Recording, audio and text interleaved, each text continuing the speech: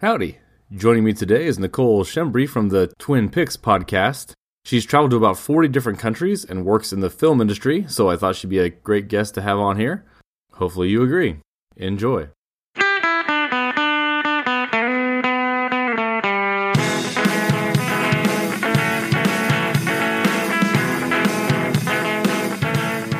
So I'm only peripherally aware exactly of what you kind of do for a living, or what your day job is. I'm kind of peripherally aware that you work on sets or in the film industry in Australia, maybe. But why don't you tell me real quick what you actually do? What's your gig? I work at accounts, which is super boring. Oh, okay. You're an accountant for film sets, making sure. Okay. I used to work in the art department before I moved to the UK, and then when I was living in the UK, one of my friends, family members who was living there, he's like, I can get you a job, but it'll be in accounts. I'm like, that's totally fine. I do not care.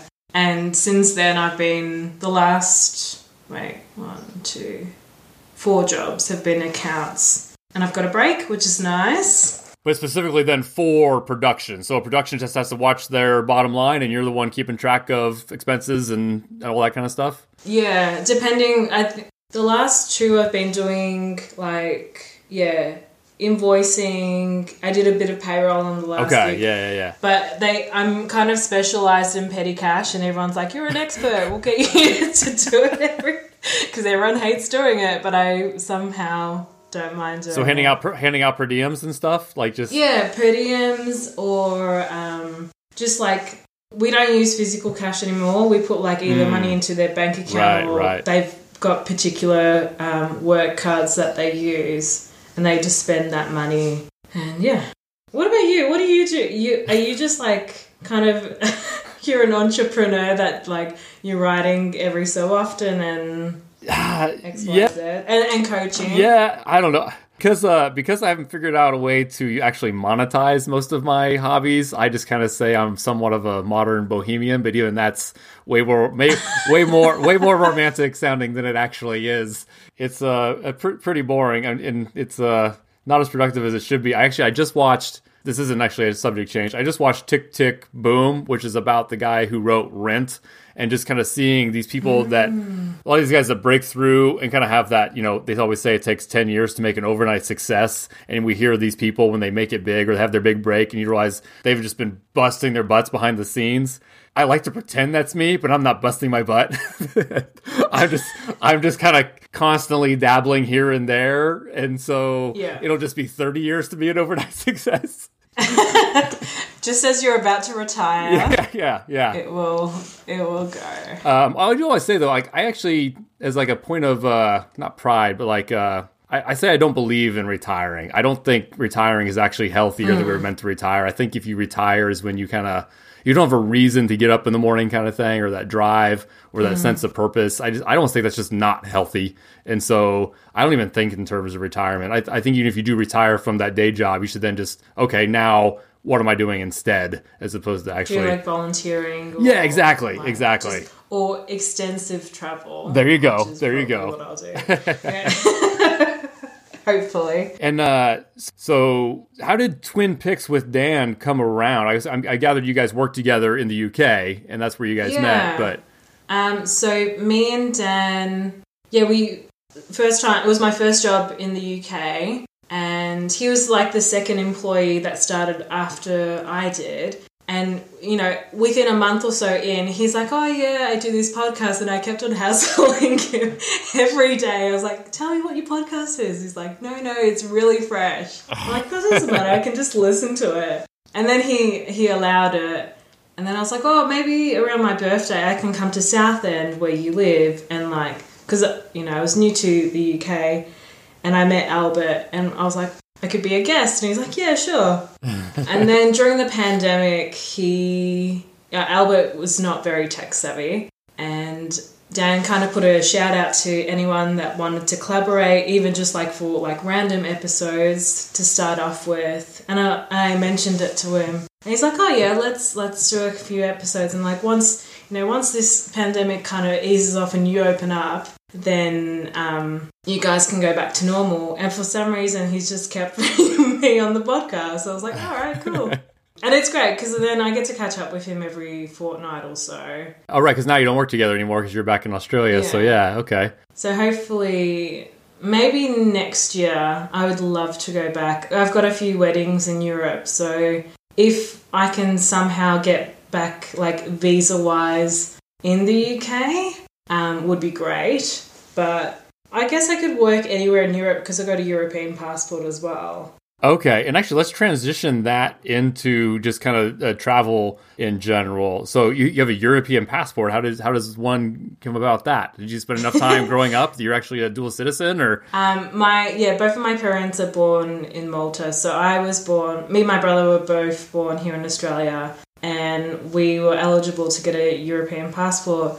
And when I was back in the day when I was living in the UK, you didn't need a visa if you had a European passport. Now Brexit has happened. I've got like pre-settled status. I think that expires in Feb. So I'm going to see if I can extend it. And then if not, I think they've put their visa system for 2 years up to the age of 35. So then I would be eligible to live and work. But there's a lot of work in the film industry at the moment, so they've been really desperate sometimes to just pull people from parts of all over the world to come and work. So fingers crossed, we'll see. Yeah, so should be able to get back if you it always takes time to make all those things happen. Yeah. So you mentioned when we were talking, I'd say via text, via Instagram chat, because we're on the other sides of the world and don't have phone numbers. But so 40 countries. So when did you first start kind of traveling outside? I guess you kind of always were traveling outside of Australia, I guess. Or when did you first leave Australia? Even like when you were little, were you going on trips out of the country and stuff? Yeah. My first ever holiday was to Malta when I was 3 years old. For like family stuff. Yeah. Yeah. So the first, let me look at the list of travel. So the first 1, 2, 3, 4, 5. My first 5 holidays were always going to Malta. In 97, we did like a 4-month trip that included like a month in the States and then dropping into Malta to see my family briefly. And then we did maybe a month or so around Europe and we did the Greek islands and then back to see my family because one of my cousins was getting married. And then the next time was in 2001. We did 3 months in Malta in the summertime because like it is so nice, June, July, August. It's not too hot? Oh, it's very hot. Okay. It's stinking hot. It can be like 30 to 40 every day. Not like in Melbourne, our summers, it can get really hot, but then it cools down. So it's like 3 or 4 days of really hot summer, and then it cools down, which I quite like. I was working in Queensland recently, and their winter was like maybe like an autumn or spring time. So that was really nice. But yeah, I've been to Malta, I think like 14, 15 times since I've been alive. And I love it. I love going there and seeing my family. And it's weird. I've been to Europe more times than I've travelled within Australia, which sounds bizarre. Yeah, that's kind of crazy. Yeah. It's probably like the American... Oh, actually, you guys probably travel more your country than travel outside of... Yes. Like, I don't know the numbers, but like, I think probably only... Well, I'm making this number up, but it's probably not too far off. I would say less than 30% of Americans even have passports. Like, traveling outside the United States is not... It's not uncommon, but it's also not prevalent where like definitely I would say less than half the people I know have ever been outside the country. It's just not super common, and our country's so big that there's plenty to keep you entertained, I guess, just in the United States. My dad's never left the country. Well, actually I say that. He did sneak up. Really? He snuck up into Canada for like a day a couple years ago from North Dakota, but outside of that he's never been out of the country. So just no interest. Yeah. I mean, just never got around to it. I mean, family vacations was always kind of road trips, and so leaving the country just never even was on the radar. And he doesn't like flying, so okay, that's fair. I'm trying to get him convinced to maybe go to London because he likes history too, not surprisingly. Oh yeah. So I'd like to get him to London, but we'll see. And then the pandemic kind of put a wrench in any things we might have been trying to plan there. At least you can travel outside of the States. Like, you went to Europe this year. When I saw your trip, I was super jealous. I'm like, I can't even leave my country. Yeah, and it sounds like I hit a window about right too, because I think, and I haven't looked as much recently in the last few weeks, but I think they've kind of shut everything back down, so I might have just hit that perfect window where I was able to sneak in. Yeah, I'm gonna have to admit, I've heard of Malta, but I was like, I don't actually even know where it is. I had to Google it just now to look it up, and so when I was like throwing in there, oh, it must be high, like because I had just looked it up on the map where it was. But yeah, it's in the middle of the Mediterranean, just below Italy, a little tiny island. Yeah, rough. And I didn't realize it was its own country then either, because like Sicily's part of Italy, but Malta's independent. Yeah, so I think, and Sicily is like maybe a 3 or 4 hour like ferry ride or boat ride. Yeah. So I've never done that trip before. My brother and my mum and a couple of my cousins, they did a day trip while I was travelling around Europe. So one day when I go back, maybe next year, because I've got a wedding in Malta, so... And also depending on if I'm working or if I just decide to have a 4-month trip around the world to make up with all this pandemic and not being able to go anywhere.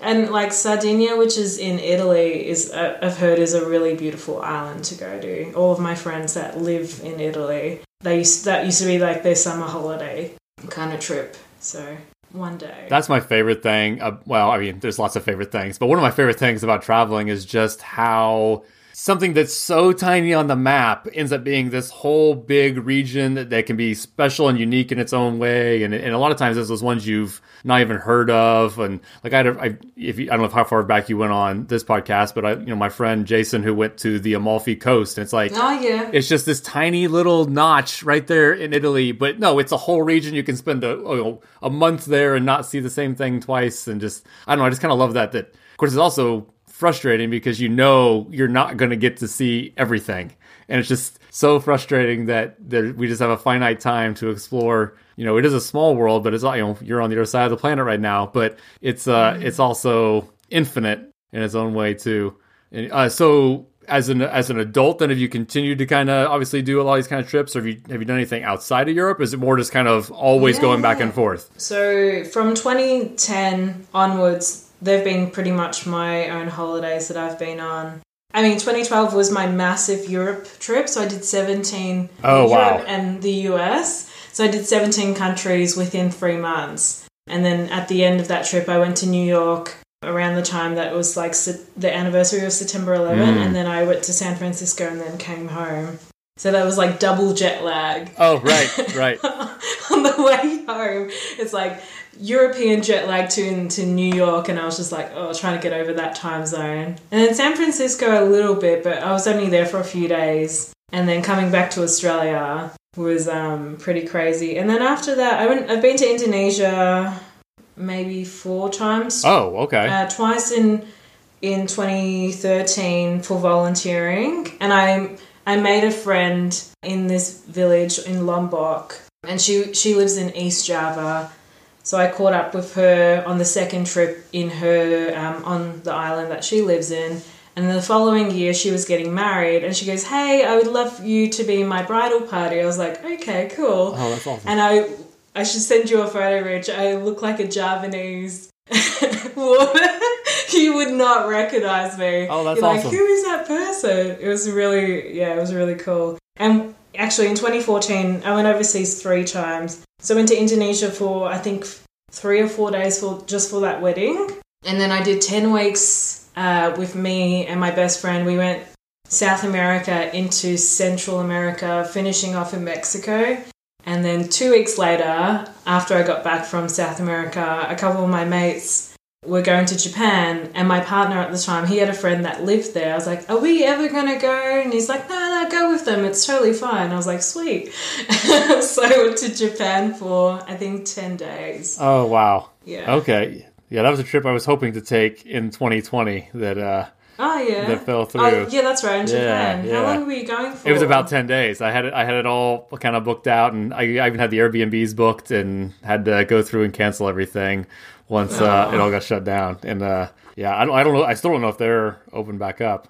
Okay, so man, have you been on every continent except, or I guess have you been to Africa? Have you been to Africa? I haven't been to Africa. Okay. My 2020 because I was turning 30, and my goal was to go to Africa, like to go to every continent before I was 30. Oh, right. And then I was like, well, Antarctica's not going to happen this time, but hopefully would love to go. It's really expensive. It's like 13, 15K for just like a 10-day trip. Right, because you basically have to go almost like with the expedition or something, right? Like you can't just like casually... It's not really set up for tourists, is my understanding. You're going to have to be with a group.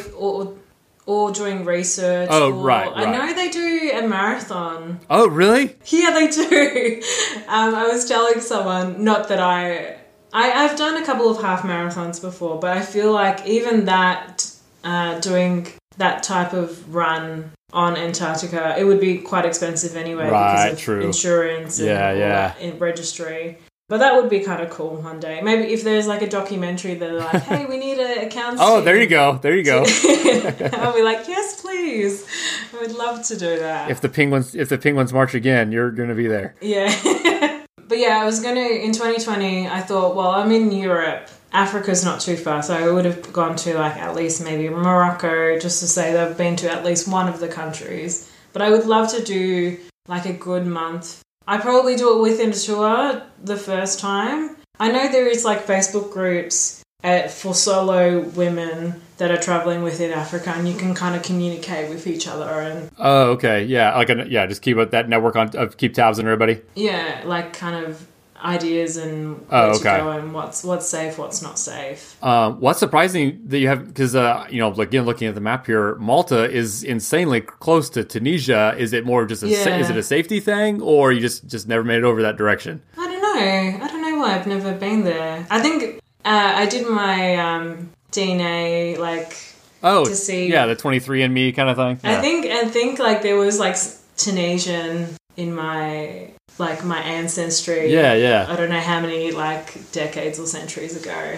Yeah, I've never been. I don't know if there's... My cousin who lives in Malta, he tends to travel to like Tunisia and Senegal quite often. But yeah, I've never been before.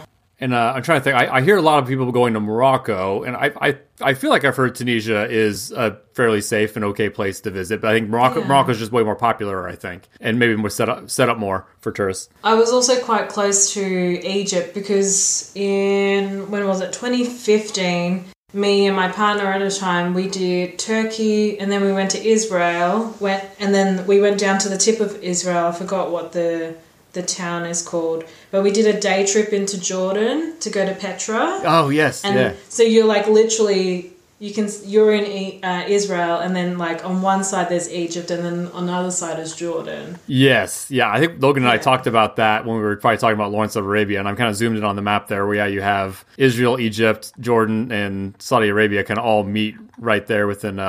You basically could have thrown a rock into Egypt, but weren't quite there. Yeah.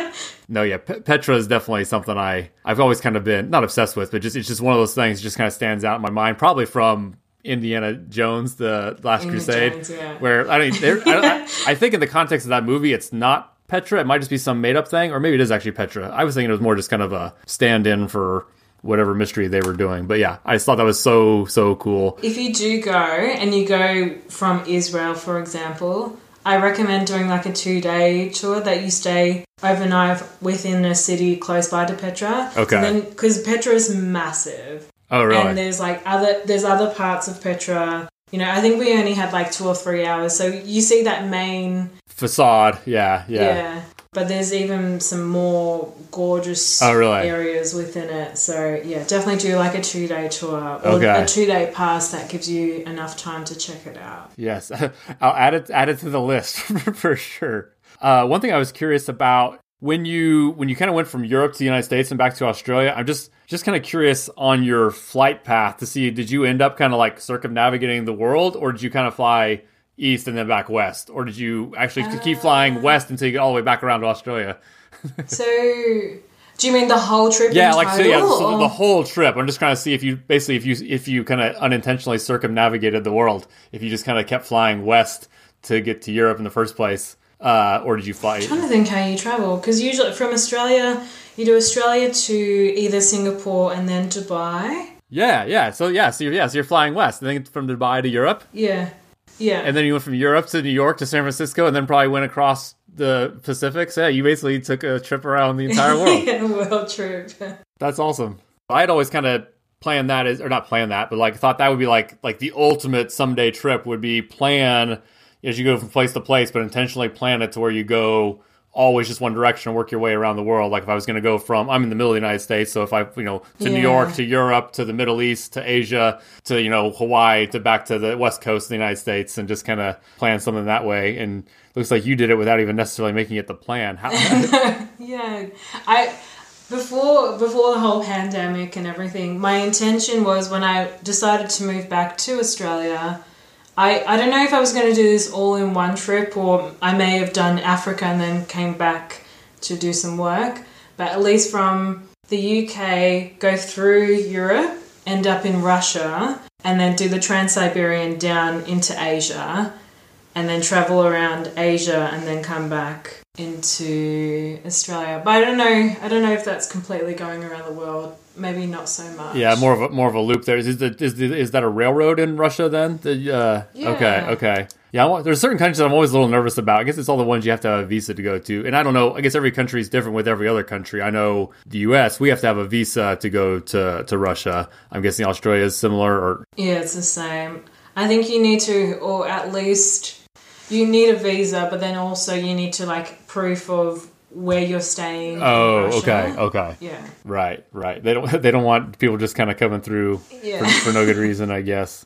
And okay, so you have been in the United States, but you basically just spent a few days in New York City, flew across the country to San Francisco, a few days there, kind of thing. And then in '97 with my family, so I was 6 years old at the time. Oh. We did LA, and I think we may have gone into Mexico for one day. Okay. And then we went to Las Vegas, so weird for a 6-year-old to be in Las Vegas. It is the City of Lights. It stands out, yeah.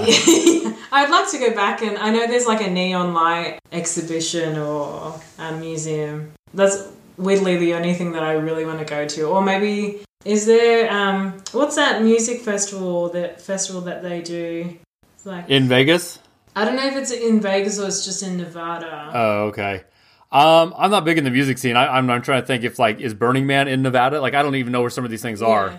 That's what I'm thinking. Okay. Or maybe it's not in Nevada, but that would be kind of a cool thing to do. Maybe one day. Maybe I'm getting too old for it though. There's Burning Man, and the other big one is Coachella. But again, I don't know where those actually are. I just kind of see them online, but I don't even know where they're happening. Yeah. So you've basically only been to cities in the United States, so you kind of just have that perspective of our major cities. Well, I went to Florida. Oh, okay. Where else did we go? And then we went, I think, then we must have gone back to LA to fly home. LA, because we were in Hollywood. No, and then from LA we went into, I think we flew into Malta first. And then from Malta we went to the UK and then did a bus tour, I guess around Western Europe. I was very young when we did that trip. But that's crazy. Yeah, you've been all over, and we do have. I guess the one thing, like I said, you're missing the United States is all the natural stuff. The Grand Canyon, the Rocky Mountains, and yeah. What would you recommend being from the States? The Grand Canyon does live up to its reputation. I haven't actually been in about 20 years. I need to go back, but it's so I've only been twice, and I remember going when I was little. Like middle school age which is 12, 13 or whatever, and went back in college, and I remember thinking on the way there, like, it's really big. Like I'm pretty sure, I was trying to spout the numbers off of what I remembered, and I was like way off. I was thinking like, oh yeah, I think it's like a mile across and like a quarter mile deep. No, it's a mile deep, and then like however far across. You just have to be there. It really is like insane for a canyon. Like it's just endless. It is something else. And it's probably something that maybe other places don't have. Everyone has mountains and forests and, other things like that. Or if you've popped over to New Zealand, we have, the geothermal features that are kind of like New Zealand has them, Iceland has some, and then also we have some in the United States, in Wyoming. Iceland. Yeah. I did.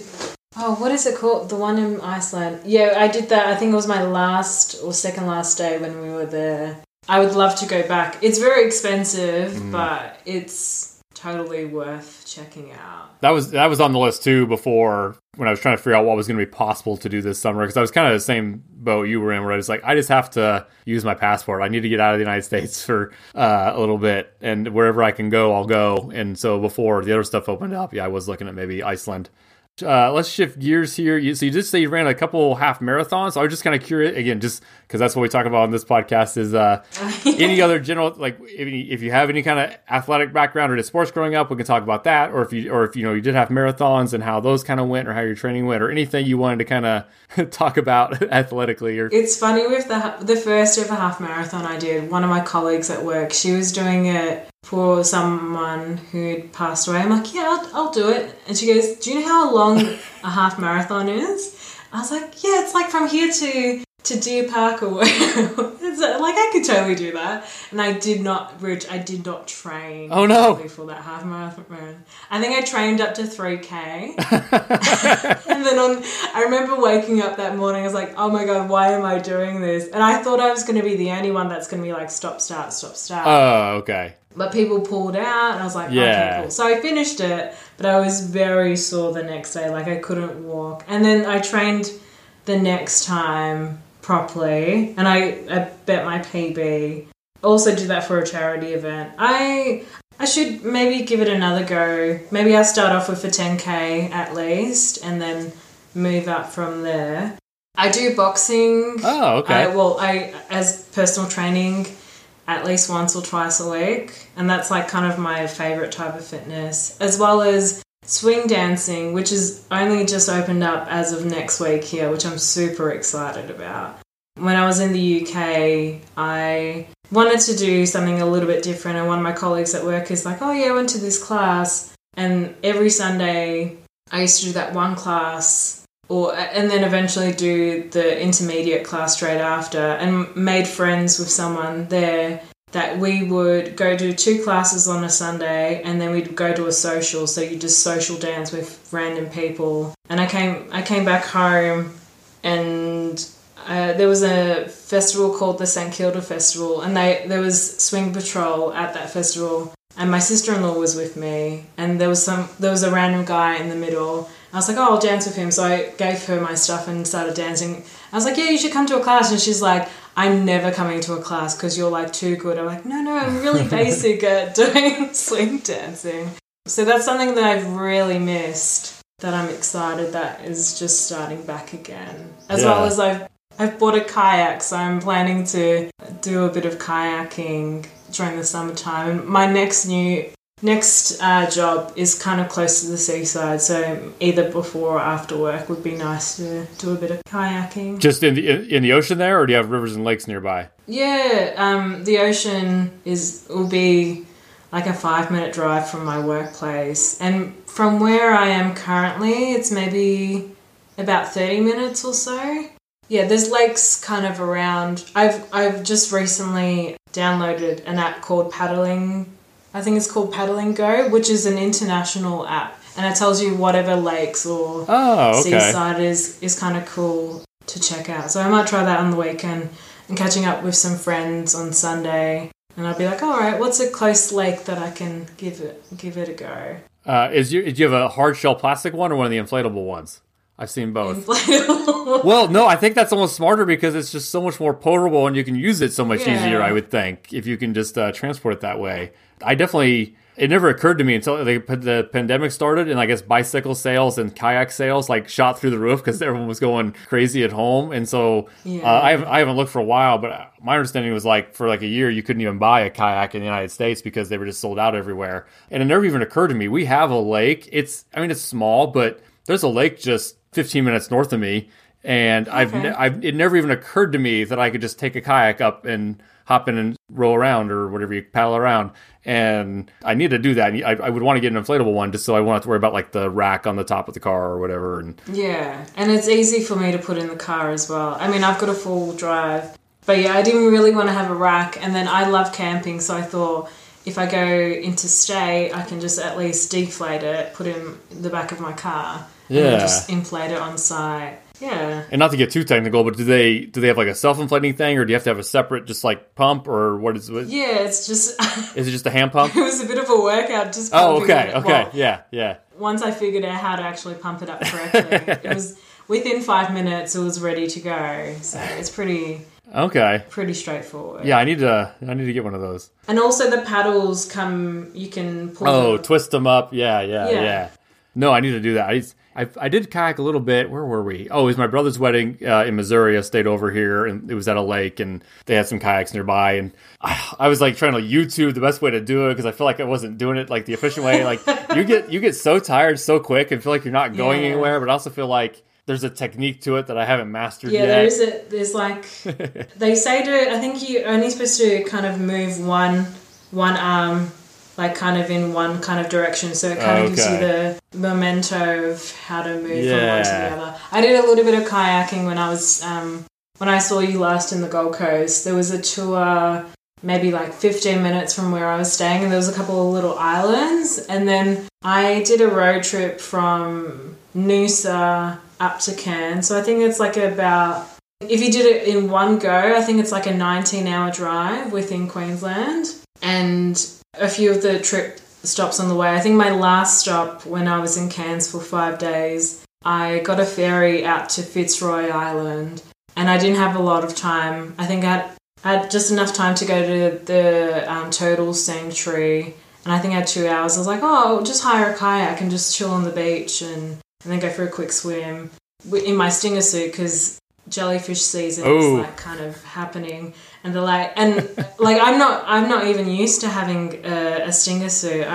It's kind of a popular thing further north. So I just put that on, just chilled out, and I was like, I really need to get a kayak because I really enjoy being on the water. Jellyfish season is a phrase I don't think I've ever heard in my life. Yeah. We've got some really poisonous jellyfish here in Australia, like blue bottle.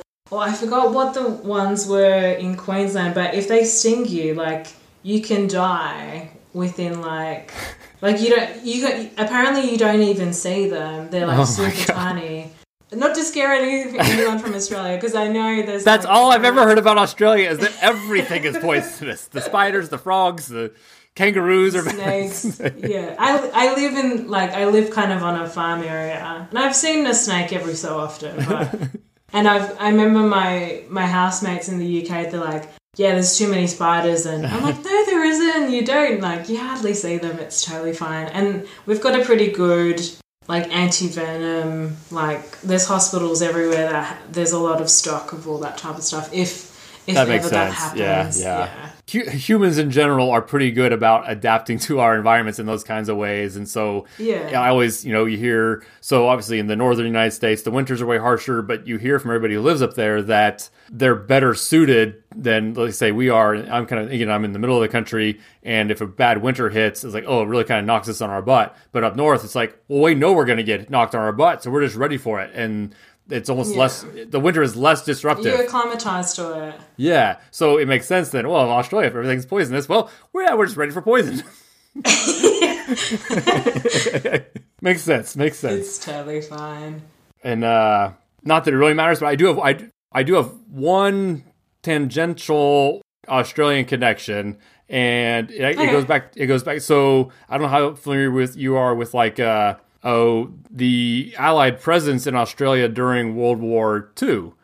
And so my grandma's brother was actually stationed in Australia as part of the Pacific Theater or whatever. And it's that's where he met his wife. So he married an Australian girl and brought her back to Montana in the United States. And so growing up, I mean, they were like a 16-hour drive away, but every few years we'd drive up and I get to see my Australian great aunt up in Montana. Yeah, great. Whereabouts in Australia? Darwin? You know what? That's a good question. I'll see if I can I could probably pull that up on Ancestry.com. I have cousins who have Australian cousins, if that makes sense, because it's on the other side of the family or whatever. That makes complete sense.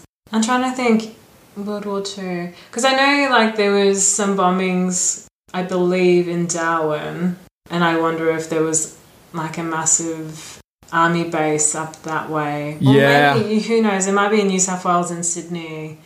There's army bases all over the country. I think it was just kind of a a station. I mean, obviously, I don't think it was more about, they probably weren't doing much in Australia other than this. It was a place to set up base to then head out into the Pacific. And I don't know the details there. Okay, according to my notes here, she was born in Queensland in Rathdowney. Okay. I forget where I read it too. So apparently it was super common because you had all these Americans and Brits down in Australia, and so there's even stories of like the ship. After the war's over, the ship hits San Francisco Bay Harbor or port or whatever, and it's just full of all these Australian women that have married all these Americans. Like it's just, it was a big thing at the time because it was just kind of people everywhere. So you should come to Australia at some point, Rich.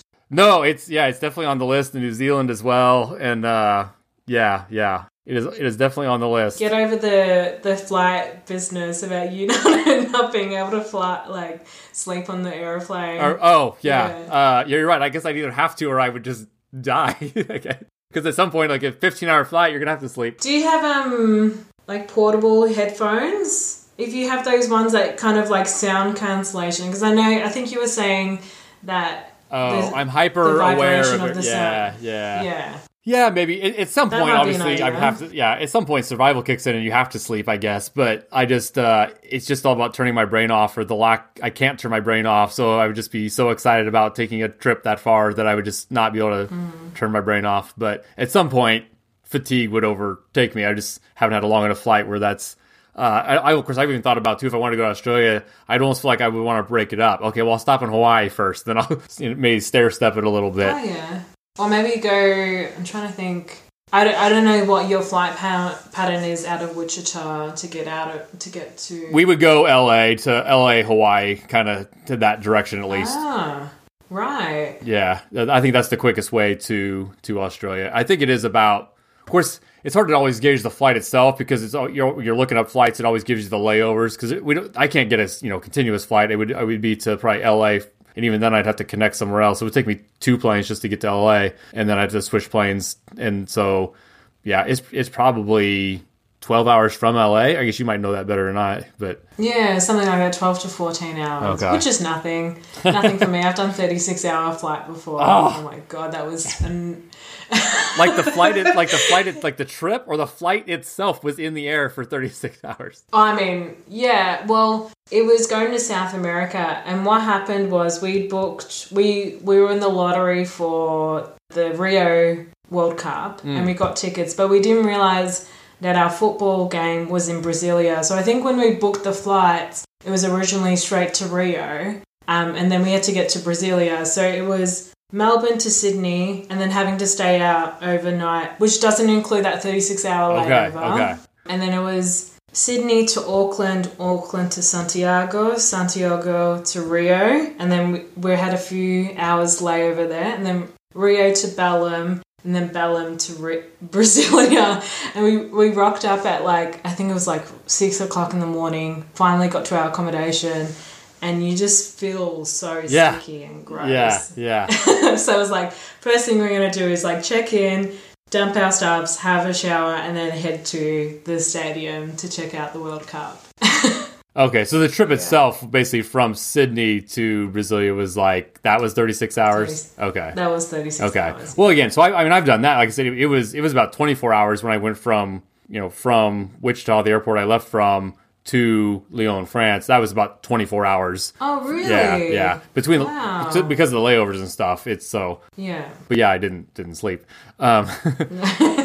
Oh, goodness. The shower thing is interesting too. I haven't got to this point in the trip when I'm going over it with Logan. But when I went from Paris to Copenhagen, and I had a layover overnight in Warsaw. So again, couldn't sleep, just laying in the airport trying to sleep and can't sleep. But there was a shower there, just a public shower in the airport, and I was so excited. I just assumed I was just gonna be gross for a day, like you were saying. And then when I saw a shower, I'm looking around, it was yes. Is someone gonna catch me? Is gonna get me in trouble? I am using this shower, so that kind of made my night. I almost didn't care that I didn't get to sleep because I got a shower. Also, with your Europe trip, did you get a Euro train pass, or you just booked your train tickets as you went? I just went as I went.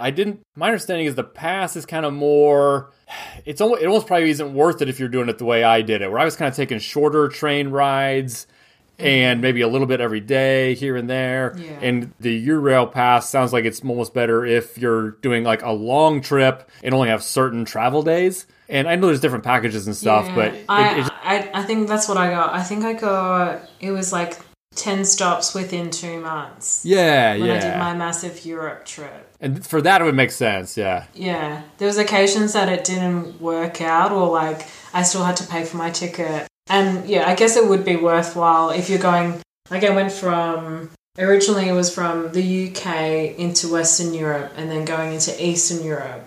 And then I flew back to Malta and then started again in Spain. And then Spain back into Italy. And that's when I flew out to the US.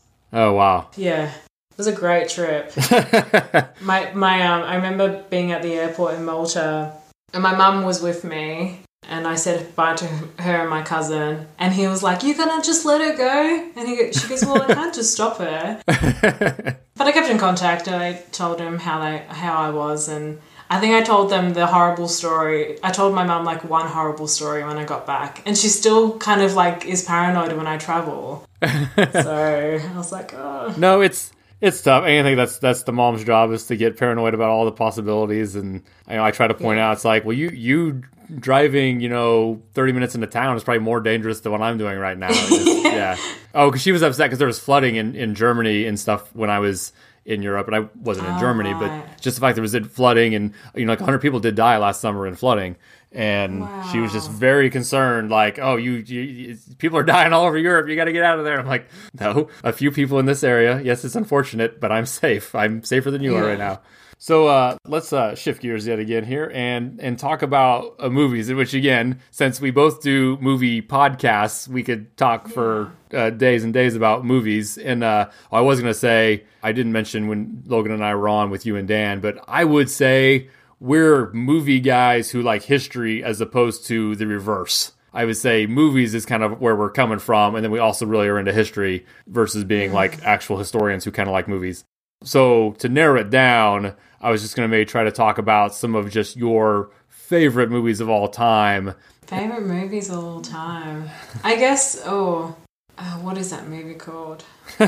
Well, it's not your favorite if you can't remember. It's one of my, I haven't seen it in a long time, but I remember watching it. Oh, The Secret Life of Walter Mitty. I remember watching that film, and I just got really nostalgic. And I mean, he was one that had never been anywhere in the world, and then all of a sudden he just gets on a plane and ends up in Greenland and Iceland. And I think at that point of time I hadn't been to Iceland. I was like, oh my god, this is so amazing, I'd love to go. So I remember really enjoying that film. I've not even seen it. Oh, it's really good. I would recommend it. I guess, is that the one with Ben Stiller, or am I thinking of a different one? Yeah, that's the one. Okay. I think I think that might be a remake. Well, I think it's based on a book or a short story, I was thinking. Yeah, that sounds about right. I think I always keep on, whenever I hear your podcast, I always think of John Carney and like Once in Century. And I know like Once is like one of your favourite films. And I watched Begin Again, which is probably not my favourite out of his series, but I don't think you've seen it yet. No, I still haven't seen that one. But Sing Street and Once, I just am floored by. And they're also kind of in that category, though, of secret movies. It's almost makes it better that most people don't even know what you're talking about. So I usually say my favorite movies are Pulp Fiction and The Shawshank Redemption, but everybody's heard of Pulp Fiction and The Shawshank Redemption. So it's almost more fun to pull out like a Sing Street that's just a couple years old and no one's heard of, and it's so good. Sing Street is so great. Yeah. We reviewed on the podcast a few months ago. Yeah. For our romance. Was it romance picks? Yeah. I think that's right. I think right. It was. Yeah. Yeah, and I think you mentioned just kind of having the soundtrack even on in the background, and just Sing Street's great. Once I have not, I don't know. I put it on and the singing at the start, I just instantly. Oh, yeah. I'm like, I know, I need to push through this film because I know it's a classic, and a fair few of my friends have mentioned it before. No, and I guess so. I kind of get that. My mom will still give me crap because, you don't like musicals. It's like, well, no, I didn't really like My Fair Lady when I was in high school, but that's different than just unilaterally saying I don't like musicals. And I just tend to like, I don't know, I don't have a rhyme or reason to it, but I guess with Once and Sing Street, it's always way more palatable for me when it's, I always get confused. Logan uses the term diegetic and non-diegetic, and I always forget which is which. But Once, there's actually not any random songs. They're just musicians, and we're just going to stop and hear these musicians play this song for a little bit. And so it doesn't seem out of place. It seems character driven as opposed to characters randomly bursting into a song for no reason. It's like, no, this is just a musician, so he's going to sing because he's in a guitar shop. Yeah. I wrote down a fair few Australian films and TV shows. Oh, yeah. I really particularly like. Movies wise, depending when this episode comes out, we did our 100th episode about a couple of weeks ago. Okay. I just listened to the Pix one for that, but then obviously the actual episode hasn't come out yet. Yeah. That's correct. Yeah. So there was a movie on there that was called The Mule, which is an Australian film, which it was against Big Trouble in Little China when we did the poll. It was expected that a lot of people voted for Big Trouble in Little China because it's kind of like a cult classic. Yeah. But that's kind of like one of my, like, not many, even Australians, not many Australians would know this film. And I think I had only came across it is because when I started in the film industry, the art department team that I had worked with, that was their last project. And when it came out, I don't know if I watched it in the cinema or maybe when it came to home release.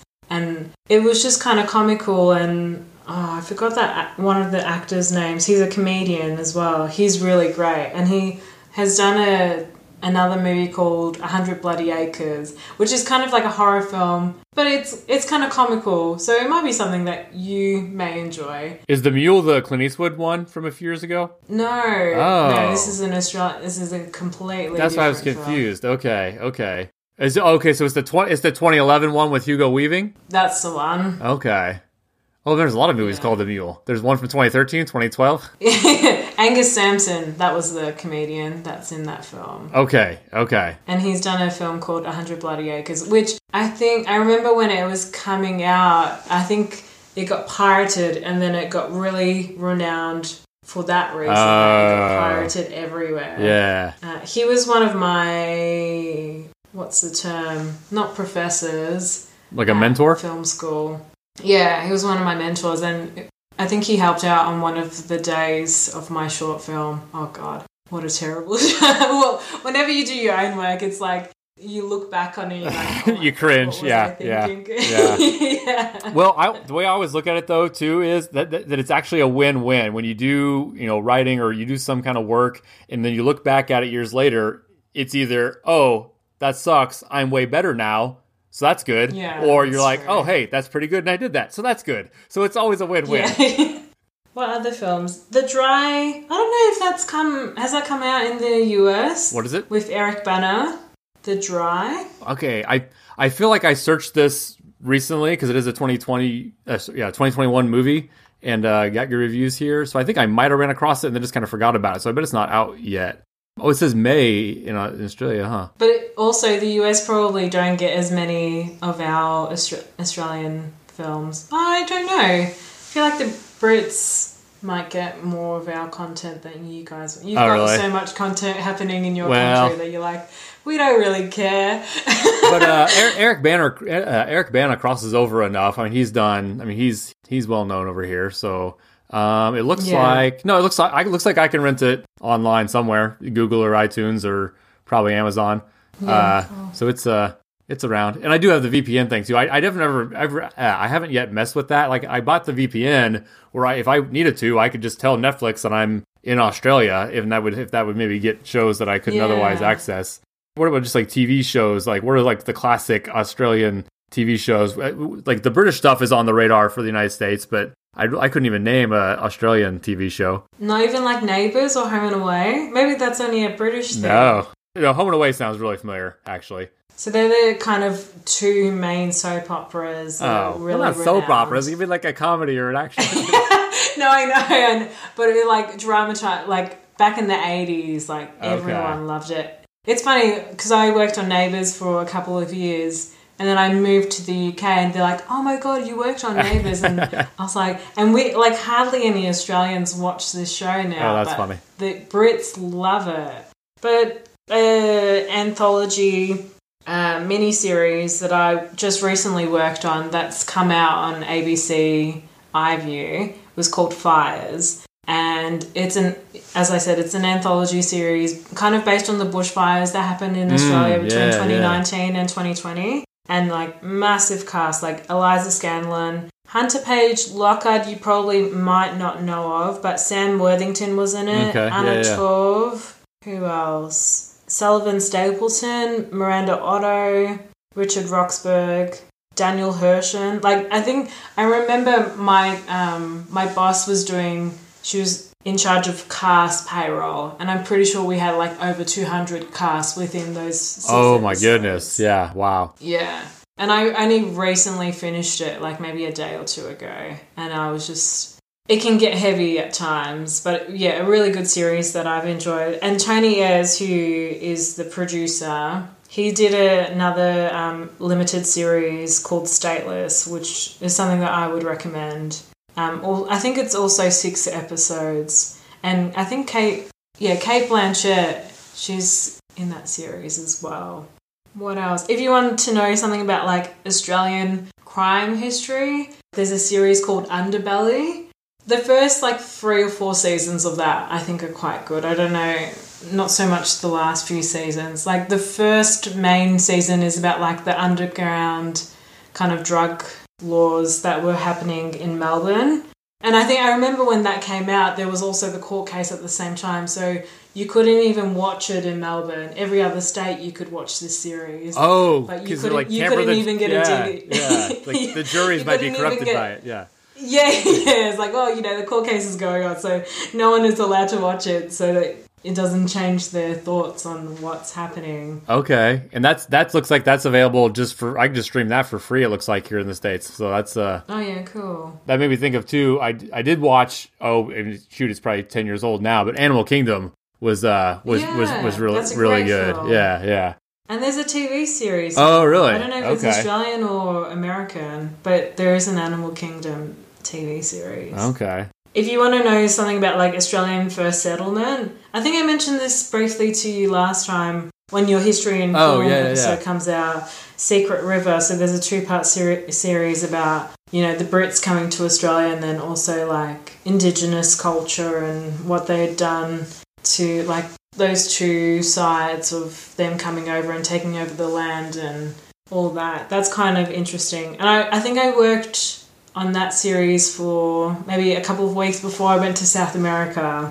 They needed someone to help out in the art department for a couple of weeks. So you're kind of basically stuck in accounts, it sounds like, but you'd rather be doing art stuff on productions, but those gigs are just harder to get, or you're kind of just okay with whatever? I'm not too fussed. I would love to get into editing at some point. Oh, yeah. I enjoy editing the podcast, and then it's been a while since I've done some stop motion stuff, but I've got a bit of a break now, so I might start getting back into it.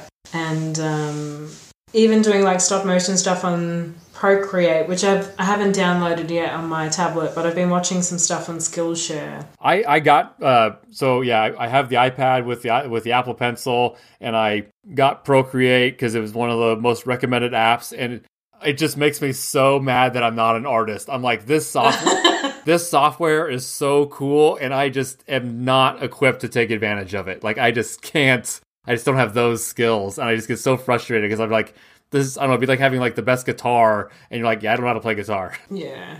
Anyway, yes, thanks so much for being on the show, and everyone go check out Nicole on the Twin Picks podcast, and thanks for listening, and catch you later.